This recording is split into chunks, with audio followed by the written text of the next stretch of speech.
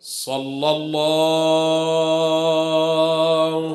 عليك وآلك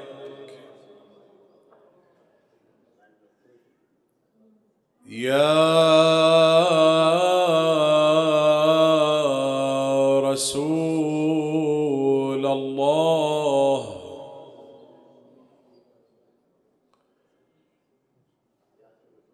صلى الله عليك يا أبا عبد الله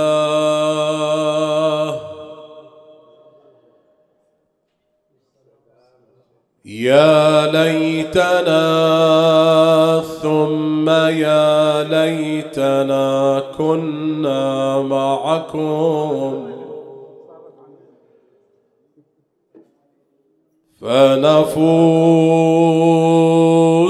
والله فوزا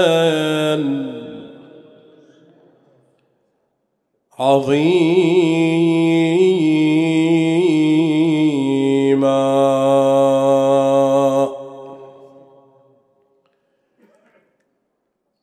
قال الله العظيم في محكم كتابه الكريم: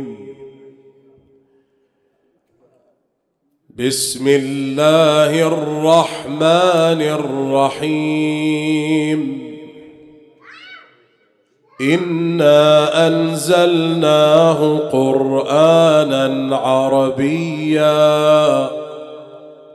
لعلكم تعقلون.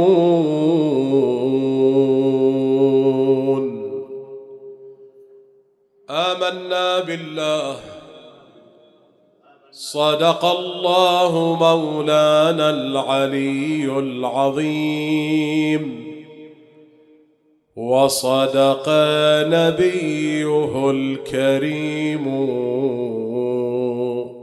محمد. اللهم صل على محمد وآل محمد. اللهم صل على محمد وآل محمد. اللهم صل على محمد وآل محمد. أي كتاب من الكتب وأي رسالة من الرسالات إنما تكتسب عظمتها من خلال التوفر على 5 من النواحي أو الجهات. الناحية الأولى عظمة المرسل، الناحية الثانية عظمة المؤتمن على تلك الرسالة، الناحية الثالثة عظمة المتلقي لتلك الرسالة، الناحية الرابعة عظمة الشارح والمبين لتلك الرسالة، الناحية الخامسة عظمة المعاني والمضامين في تلك الرسالة أو ذلك الكتاب. هذه الجهات والنواحي ال5 لو طبقناها على القرآن الكريم سنجد أن القرآن الكريم كتاب ما مثله كتاب في مسار العظمة والعلو. الناحية الأولى المرسل هو الله جل جلاله وعظمته غنية عن الكلام والبيان. الناحية الثانية المؤتمن على هذه الرسالة أو الكتاب هو قديس الملائكة جبرائيل، وما أدراك ما جبرائيل. الناحية الثالثة المتلقي لهذا الكتاب هو قلب النبي محمد.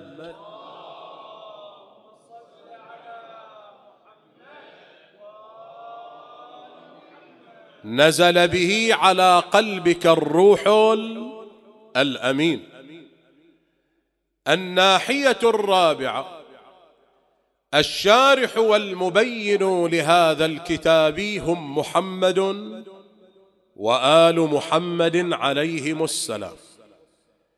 الناحية الخامسة أن القرآن الكريم اشتمل على مضامين عالية ومعان عظيمة ما مثلها مضامين ولا معاني. هذه الجهات الخمس والنواحي الخمس التي توفر عليها القرآن الكريم فجعلت منه كتابا ما مثله كتاب غابت عن أذهان بعض المستشرقين. القرآن الكريم هو الكتاب المعجز في ألفاظه ومفرداته وفي فصاحته وبلاغته، وهو الكتاب المعجز في معانيه ومضامينه. لكن جاء بعض المستشرقين فسجل إشكالا على القرآن الكريم. قال: أنتم تقولون بأن القرآن كتاب إعجازي ليس مثله كتاب، ولكننا لا نوافق على هذا القول. لما؟ قالوا: لوجود الخصوصية في اللغة العربية التي نزل بها القرآن الكريم. القرآن الكريم إعجازه في مفرداته، القرآن الكريم إعجازه في ألفاظه، القرآن الكريم إعجازه في فصاحته وبلاغته، ولذلك إعجازه متأطر بإطار البيئة العربية التي نزل فيها. من يتلمس إعجاز القرآن الكريم في فصاحته وبلاغته؟ من يتلمس إعجاز القرآن الكريم في كلماته ومفرداته إلا من كان يتكلم باللسان العربي، بما أن القرآن نزل باللغة العربية. ولذلك إعجاز القرآن إعجاز محدود، لأنه كتاب إعجازي لخصوص من يتكلمون ويتحدثون باللغة العربية: أهل الصين، أهل اليابان، الروسيون، الأمريكيون. كيف لهم أن يتلمسوا إعجاز القرآن في كلماته ومفرداته وفصاحته وبلاغته وهم لا يجيدون اللغة العربية؟ فالقرآن إعجازه إعجاز محدود متأطر بإطار البيئة التي نزل فيها، وهي البيئة العربية. كيف نرد هذا الإشكال وندافع عن القرآن الكريم؟ نرده بعد الصلاة على محمد وآل محمد.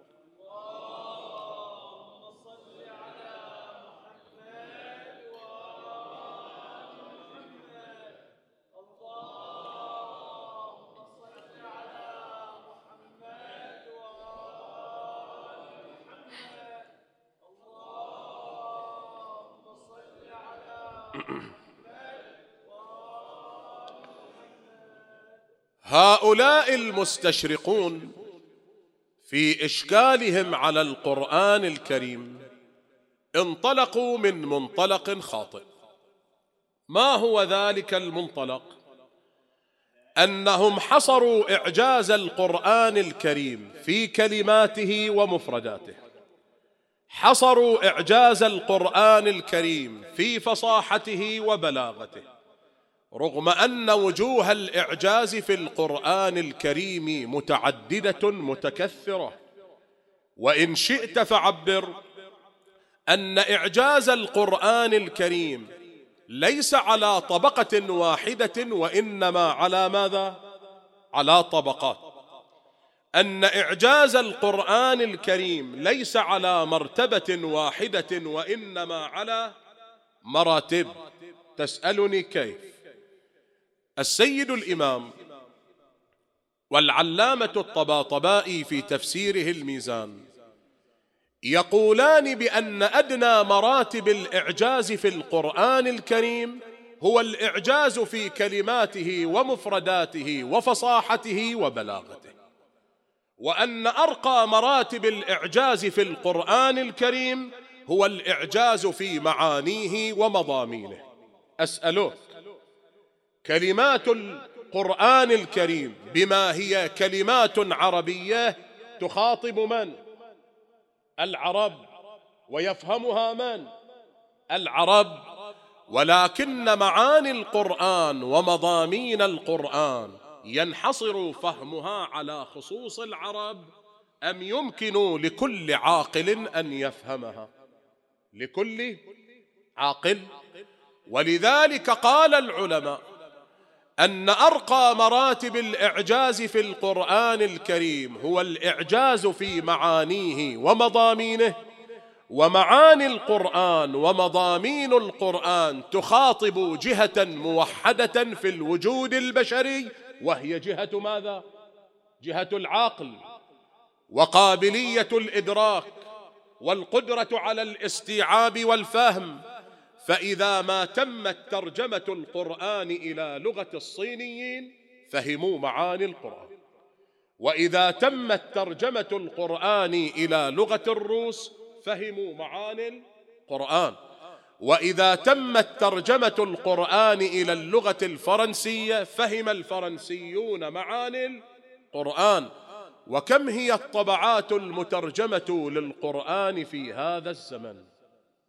إذن إن كان غير العرب لا يستطيعون تلمس الإعجاز القرآني في مفرداته وكلامه، في مفرداته وكلماته وفصاحته وبلاغته، فإنهم يستطيعون تلمس الإعجاز القرآني فيما يرتبط بالمعاني وفيما يرتبط بماذا؟ بالمضامين. وإعجاز القرآن في معانيه ومضامينه هو أرقى مراتب الإعجاز القرآني.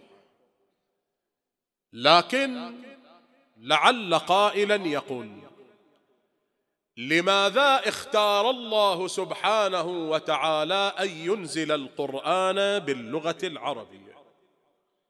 لم لم ينزل القرآن باللغة الفارسية؟ لم لم ينزل القرآن باللغة الروسية؟ لما اختار الله أن تكون اللغة العربية هي لغة القرآن الكريم؟ هنا جملة من الإضاءات نحاول أن نقف عندها واحدة بعد أخرى في مقام الجواب على هذا السؤال. أولاً، هنالك مبدأ عام، وهو أن الله سبحانه وتعالى لا يرسل نبياً إلا بلسان من؟ إلا بلسان قومه، وما أرسلنا من رسول إلا بلسان قومه ليبين لهم. فإذا كانت الأمة التي أرسل إليها النبي هي الأمة العربية، من الطبيعي جدا أن يكون لسانه لسانا عربيا. لك أن تتصور لو أن النبي جاء إلى العربي بقرآن باللغة الفارسية سيشكل عليه العرب. تدعي في نفسك أنك تستطيع صنع المعجزات وأنت أعجز من أن تأتي بقرآن بلغة من؟ بلغة قومك. جئت بقرآن بلغة أخرى غير لغة من؟ لغة قومك. فطبيعي بما أن النبي أرسل إلى العرب أن يكون القرآن باللسان العربي. ثانيا، لو أن الله سبحانه وتعالى أنزل القرآن بلغة غير اللغة العربية فإن الإشكال هو الإشكال والسؤال هو السؤال. سيسأل الناس: لم أنزل الله القرآن باللغة الفارسية مثلا ولم ينزله باللغة الروسية؟ لم أنزل الله القرآن باللغة اليابانية مثلا ولم ينزله باللغة الفرنسية. لك أن تقترح أي لغة في العالم ينزل الله القرآن طبقا إليها، سيبقى السؤال هو السؤال والإشكال هو الإشكال. هذا المعنى أشار إليه القرآن فقال: ولو جعلناه قرآنا أعجميا لقالوا لولا فصلت آياته أأعجمي وعربي قل هو للذين آمنوا هدى وشفاء. إذا لا بد لله أن يختار لغة من اللغات دون غيرها ينزل القرآن طبقا إليها. نرجع فنعيد طرح السؤال: لما اختار اللغة العربية على نحو الخصوص؟ في مقام الجواب نقول: اللغة العربية تشتمل على جملة من الخواص أهلتها لأن تكون لغة القرآن الكريم. أشير إلى بعضها بعد الصلاة على محمد وآل محمد.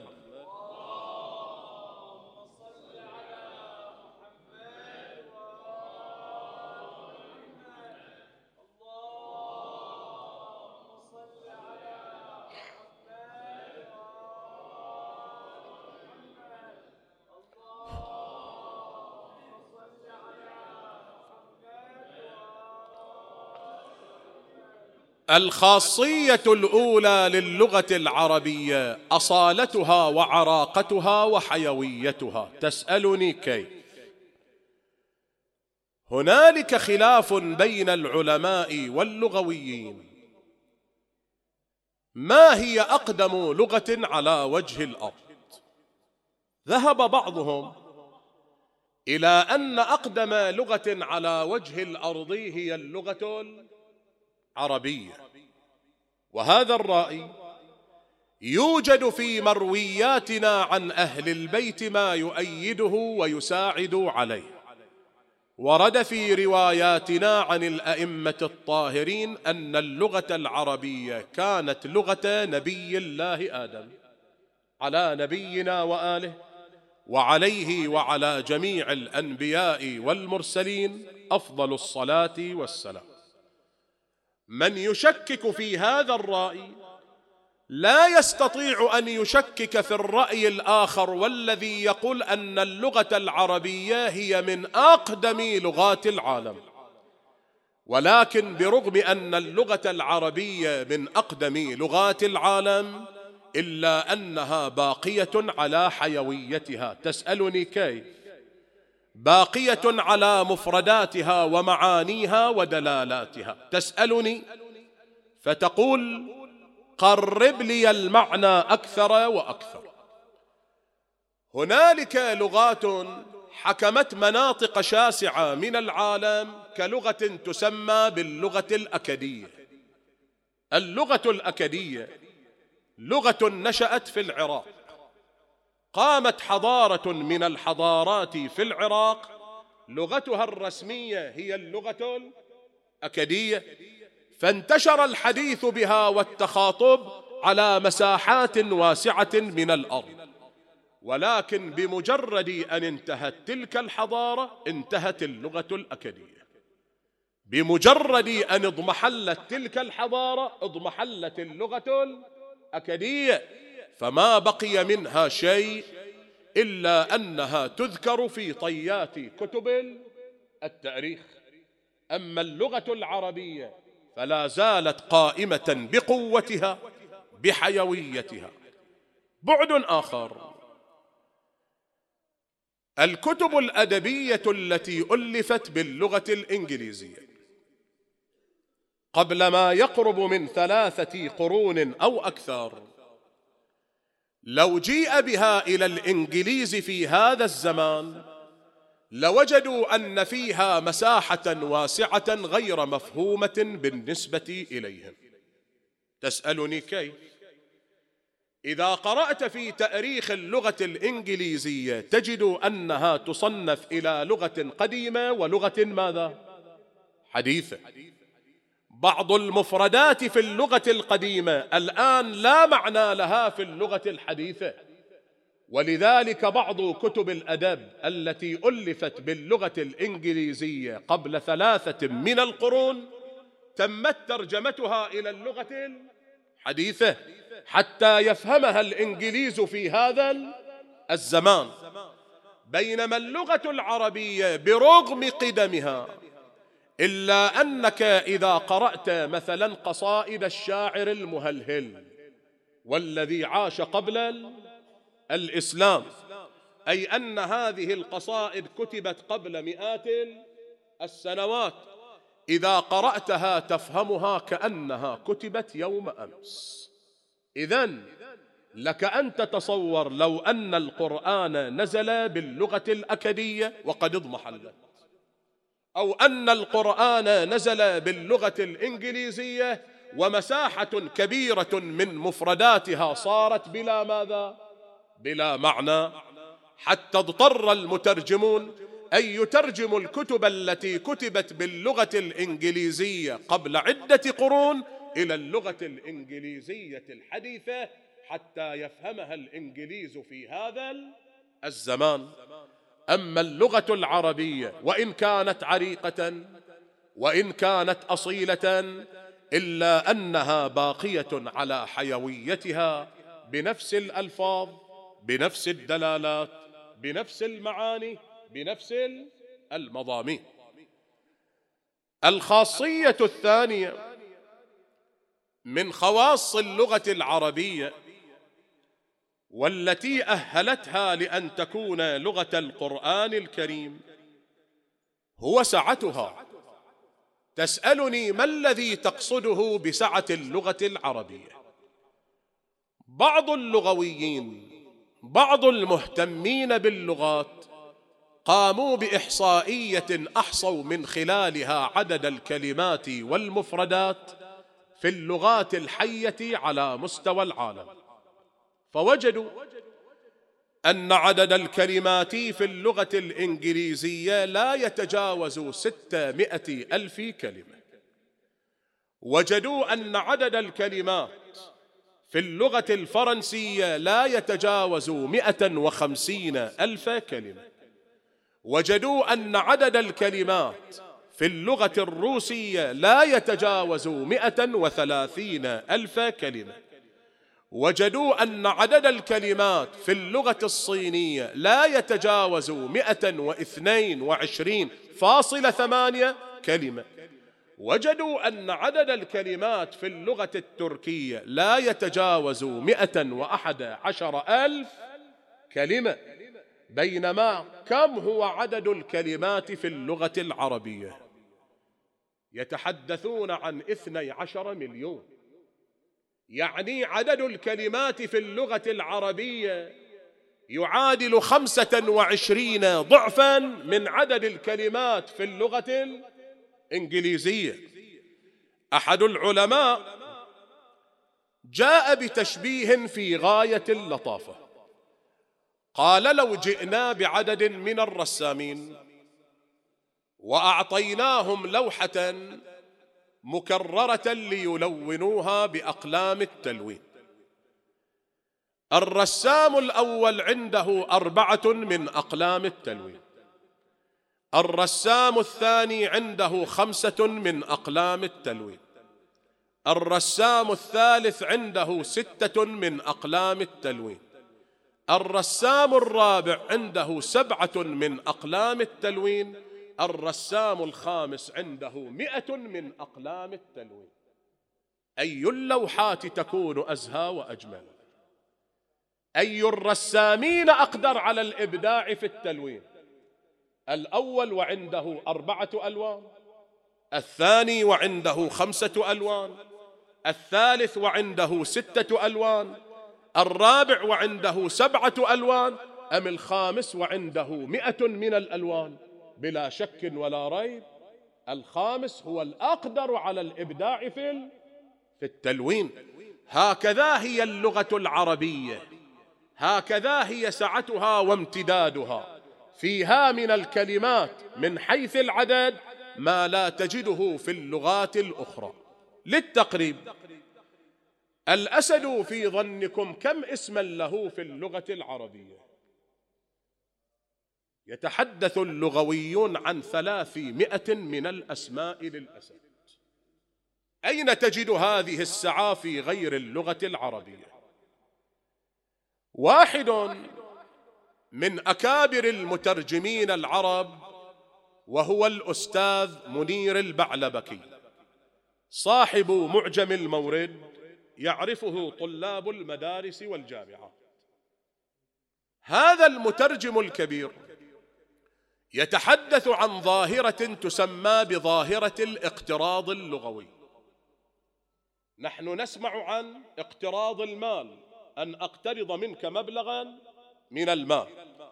هنالك ظاهرة اقتراض ولكنها ليست للمال، وإنما ظاهرة الاقتراض اللغوي، أن لغة تقترض من لغة أخرى. هذا الأستاذ المترجم وهو منير البعلبكي في معجمه المورد أفرد فصلا بعنوان الألفاظ المستعارة من اللغة العربية عند اللغة الإنجليزية. في ظنكم كم هو عدد الألفاظ التي استعارتها اللغة الإنجليزية من اللغة العربية؟ كم تتوقعون؟ أجيبوني. يتحدث عن 25,000 مفردة اقترضتها اللغة الإنجليزية من اللغة العربية. ربما تطلب مني أمثلة، هو أعطى أمثلة في معجمه. قال السكر اقترضها الإنجليز من العرب فيقولون شجر. القطن اقترضها الإنجليز من العرب فيقولون ماذا؟ كتن. وجاء بمفردات أخرى كمفردة الرز، فإن الإنجليز ينطقونها ماذا؟ رايس. وعلى هذا فقس. ثم يقول هذا العدد الذي وصلت إليه أنا من خلال بحثي، وربما لو تصدى باحث آخر لوصل إلى عدد أكبر من هذا العدد. ما الذي يدعو اللغة الإنجليزية لتقترض من اللغة العربية؟ لنقص فيها ووفرة في اللغة العربية. أنصرف إلى الخاصية الثالثة بعد الصلاة على محمد وآل محمد.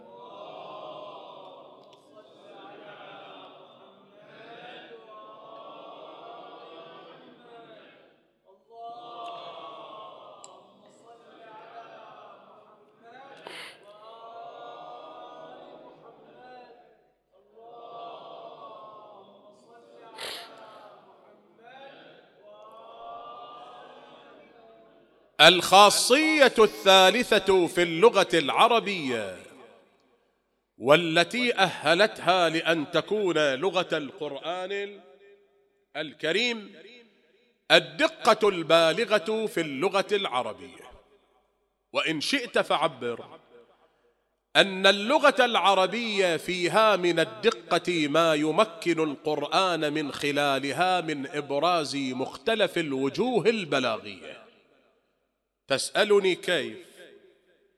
هنالك بحث دائر بين المفسرين أن القرآن الكريم فيه ترادفات أو ليس فيه ترادفات، أن القرآن الكريم فيه كلمات مترادفة أو ليس فيه كلمات مترادفة. بمعنى آخر، هل تجد في القرآن الكريم كلمتين متطابقتين من حيث المعنى مختلفتين من حيث التركيب الحرفي؟ جملة من المفسرين يقولون نعم، الترادف موجود في القرآن الكريم، الكلمات المترادفة موجودة في القرآن الكريم، ولكن الترادف في القرآن الكريم لا يعني التساوي الكامل التام، لا يعني التساوي الكامل والتام في المعنى بين الكلمتين. كيف؟ الترادف بين كلمات القرآن الكريم بمعنى أن تتساوى كلمتان في مساحة من المعنى وتفترقان في مساحة أخرى. وإن شئت فعبر أن المرادف الأول يتطابق مع المرادف الثاني في معنى، ولكن فيه معنى إضافي لا تجده في المرادف الثاني. للتقريب، مفردة الإشفاق هل هي مطابقة تماما من حيث المعنى لمفردة الخوف؟ علماء اللغة يقولون أن مفردة الإشفاق تشترك مع مفردة الخوف في مساحة من المعنى، ولكن مفردة الخوف فيها معنى إضافي لا يوجد في مفردة الإشفاق، ومفردة الإشفاق فيها حيثية لا تجدها في مفردة الخوف. مفردة الخضوع هل تتطابق من حيث المعنى على نحو التمام والكمال مع مفردة الخشوع؟ هما تتطابقان في مساحة من المعنى، ولكن كل واحدة منهما فيها معنى إضافي لا يتوفر في المفردة الثانية. فتجد أن دقة اللغة العربية بهذا المستوى، وإن ترادفت كلمتان لكن كل كلمة فيها خصوصية تميزها عن الكلمة الأخرى. بل تستغرب إذا وجدت أن كل حالة من الحالات وكل شأن من شؤون الحياة له اسم في اللغة العربية، مما يدل على مدى دقتها. موائد الطعام إذا قرأت عنها في اللغة العربية تجد أن اللغة العربية أعطتها عدة أسماء تختلف عن بعضها البعض، وعدة عناوين تتمايز عن بعضها البعض، رغم أنها كلها من موائد الطعام. الطعام الذي يقدم للضيوف الذين حلوا عليك فجأة من غير موعد سابق يسميه العرب بالقرى، وهو طعام. الطعام الذي يقدم في العرس يسميه العرب وليمة. الطعام الذي يقدم ابتهاجا بمناسبة الولادة يسميه العرب الخرس. الطعام الذي يقدم شكرا لله عند حلق شعر المولود يسمى بالعقيقة. الطعام الذي يقدم لدى الفراغ من البناء يسمى بالوكيرة. فها أنت تجد أنها كلها أطعمة وأنها كلها موائد، ولكن لدقة اللغة العربية أعطت كل مائدة من تلك الموائد اسما يميزها عن ماذا؟ عن غيرها.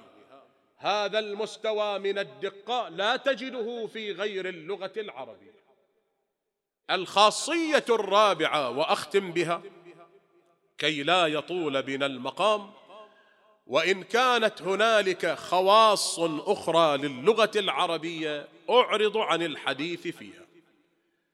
الخاصية الرابعة قدرة الاختزال والاختصار العظيمة في اللغة العربية، بمعنى أنك تستطيع أن تجمع معاني كثيرة في مفردات قليلة، وهو ما يسمى في اللغة الحديثة بالقدرة على الاختزال، القدرة على الاختصار.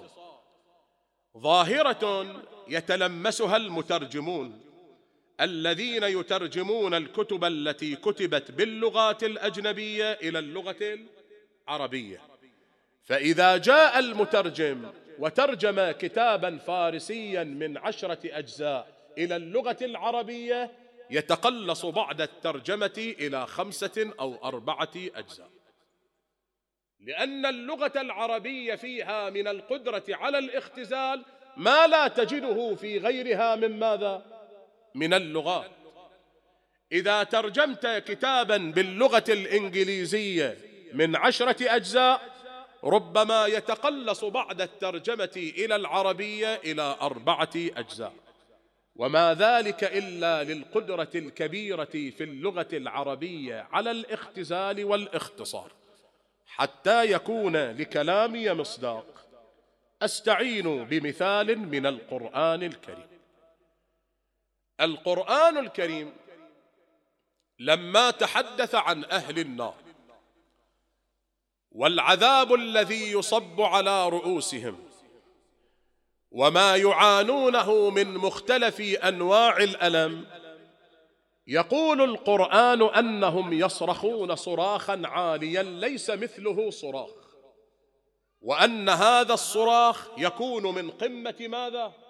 من قمة الرأس، وأن صراخهم كما يعبر عنه علماء التفسير صراخ ممزوج بنداءات الاستغاثة أن أخرجونا من نار ماذا؟ جهنم. هذا المشهد بكل هذه التفاصيل بكل هذه المعطيات، تصور أن القرآن استطاع أن يختصره في كلمة واحدة، قال وهم يصطرخون فيها. مفردة ماذا؟ يصطرخون، ما قال يصرخون، قال وهم يصطرخون. هذا المشهد بما اشتمل عليه من تفاصيل اختزله القرآن واختصره في كلمة ماذا؟ يصطرخون. هذا المشهد لو أردت وصفه من خلال قالب لغوي آخر كاللغة الفارسية تحتاج إلى عبارة كاملة. لو أردت وصفه من خلال قالب لغوي آخر كاللغة العربية تحتاج إلى جملة كاملة، ولكن القرآن الكريم اختصره في كلمة واحدة واختزله في كلمة واحدة، وهي كلمة ماذا؟ يصطرخون. إذن القرآن الكريم اختار الله له اللغة العربية لأنها تمثل القالب اللغوي الذي يستطيع القرآن من خلاله أن يبرز مختلف أنواع الإعجاز المتعلق بالفصاحة والبلاغة، وأن يعرض مختلف الأسرار والنكات. في المقابل لا تجد لغة من لغات العالم اشتملت على هذه الخواص التي اشتملت عليها اللغة العربية، بما جعلها مؤهلة لأن تكون لغة للقرآن الكريم. أقول ما دام القرآن قد نزل باللغة العربية، أليس الحري بنا كعرب أن نتعاهد هذا الكتاب؟ نعمة من الله أن القرآن نزل بماذا؟ بلغتنا. مما يبعث على الأسف أنك في مثل الدول الأفريقية لا تجد من أدوات التعليم ما تجده عندنا على مستوى المباني والسبورات والأقلام والدفاتر وكتب الشروحات. لا زال البعض من الأطفال في تلك الدول النائية يكتب القرآن على لوحة من الخشب.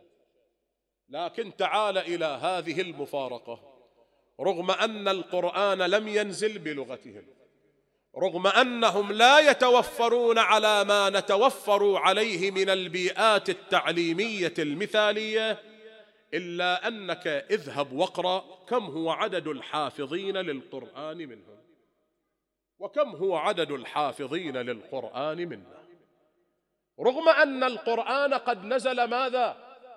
بلغتنا. أفليس من الحري بنا أن نتعاهد هذا القرآن؟ روايات أهل البيت صلوات الله وسلامه عليهم تحذر، فتقول بأن تعاهد القرآن الكريم وإن كان مطلوبا لكنه لا يتم ولا يتكامل إلا بتعاهد القرآن الناطق أيضا، وهم من؟ أهل البيت عليهم السلام. لذلك أحد الشعراء في إحدى قصائده يقول أن من قتلوا الحسين في يوم 10 من المحرم هم ما قتلوا الحسين، أن الأعوجية التي داست على صدر الحسين هي ما داست على صدر الحسين فحسب، هي ما هشمت أضلاع الحسين فحسب، وإنما هشمت القرآن الكريم. صدر الحسين هو خزانة الأسرار القرآنية. قلب الحسين كان ينبض بالقرآن ومضامينه، لكن هذا القلب القرآني ما الذي فعلت به بنو أمية؟ ما قر لهم خاطر وما استكان لهم بال إلا بعد أن أرسلوا إلى قلب الحسين سهما من 3 شعب. اخترق قلب الحسين وخرج من خلف الحسين حتى تحير الحسين كيف ينتزع ذلك السهم. يقول البعض أن عمر بن سعد صار يبكي لما رأى الحسين على تلك الحال. قال له ولده أبا مما بكاؤك؟ قال أما ترى حيرة الحسين بالسهم؟ فما كان من الحسين إلا أن جعل قوته على قربوس جواده فانتزع السهم المثلث من قفاه ففارت دماء الحسين. لك أن تتصور سيدك الحسين مضرجا بدمائه على البوار، لكن هنالك صورة أفظع منها. بعد أن قطع رأسه الشريف ظل جسده على البوغى والدم يقطر من نحره. هنالك صورة أفظع وأفظع. ما هي تلك الصورة؟ لما جاءت الرباب في ليلة 11 وجلست عند جسد الحسين، أي صورة رأت؟ رأت جسد الحسين ممددا على البوغاء وهو جثة بلا رأس، وقد وسد فوق صدره ولده الرضيع وهو جثة بلا رأس. انت تتصور هالمشهد، جثة الحسين مرمية على تراب كربلاء، جثة بلا رأس والدم ينبع من نحره، ووسد فوق صدر الحسين ولده الرضيع وهو جثة بلا رأس. جاءت زينب إلى الرباب قالت أخي يا رباب، ما الذي جاء بك إلى جسد الحسين في هذا الليل؟ صارت الرباب تشير بأبي وأمي إلى ولدها الرضيع. قالت أنا جيت أرضع ابني الما شرب ماي، أنا يا ثار عندي حرملة وياي. ثم مدت يدها إلى عبد الله الرضيع، رفعته عن صدر الحسين. قالت قالوا لي على صدر حسين نايم يا بعد عمري، أبيك كسروا صدره تعال اغفى على صدري. اتقل يا عبد الله المهد خالي، وروح عليك متفطره تاليها على المظلوم وموسد على صدره. يا عبد الله لا ترفس برجلينك، لما يا أمه؟ قالت يا عبد الله لا ترفس برجلينك، ترى أبوك ضلوعه متكسرة، والله ترى أبوك ضلوعه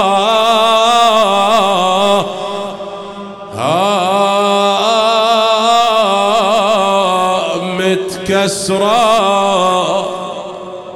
أفاطم لو خلت الحسين مجدلا وقد مات عطشانا بشط فراتي. يا الله. مسألتنا في هذه الليلة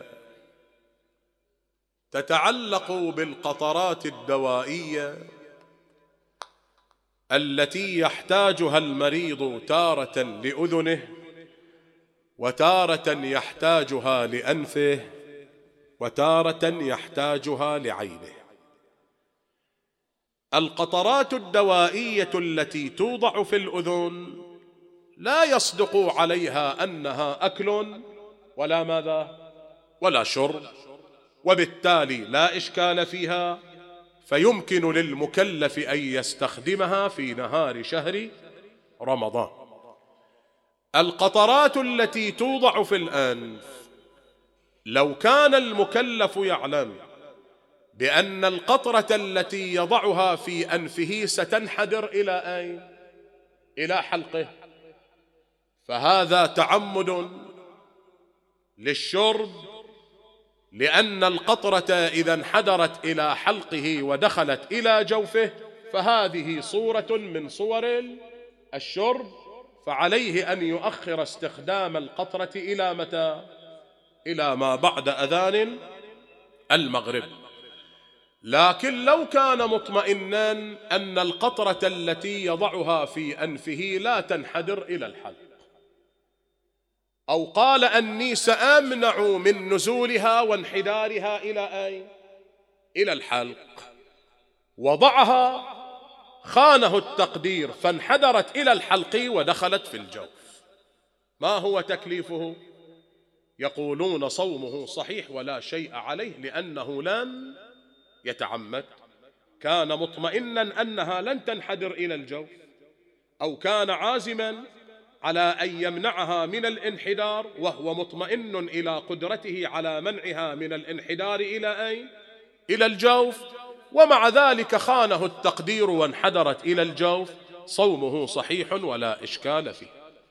بقيت القطرة التي يضعها المكلف في عينه. بعض المؤمنين يحلف بالله أني إذا وضعت القطرة في عيني أشعر بمرارتها في أين؟ في حلقي.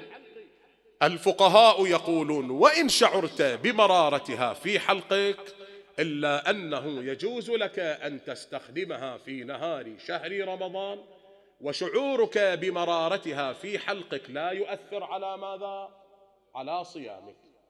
إذن عندنا قطرة الأذن وعندنا قطرة العين، لا إشكال في استخدامهما. قطرة الأنف فيها تفصيل بالنحو الذي بيناه.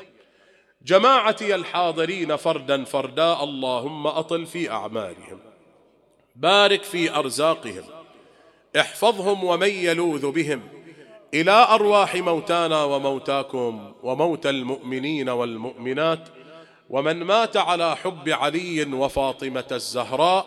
رحم الله من يقرأ سورة الفاتحة تسبقها الصلوات.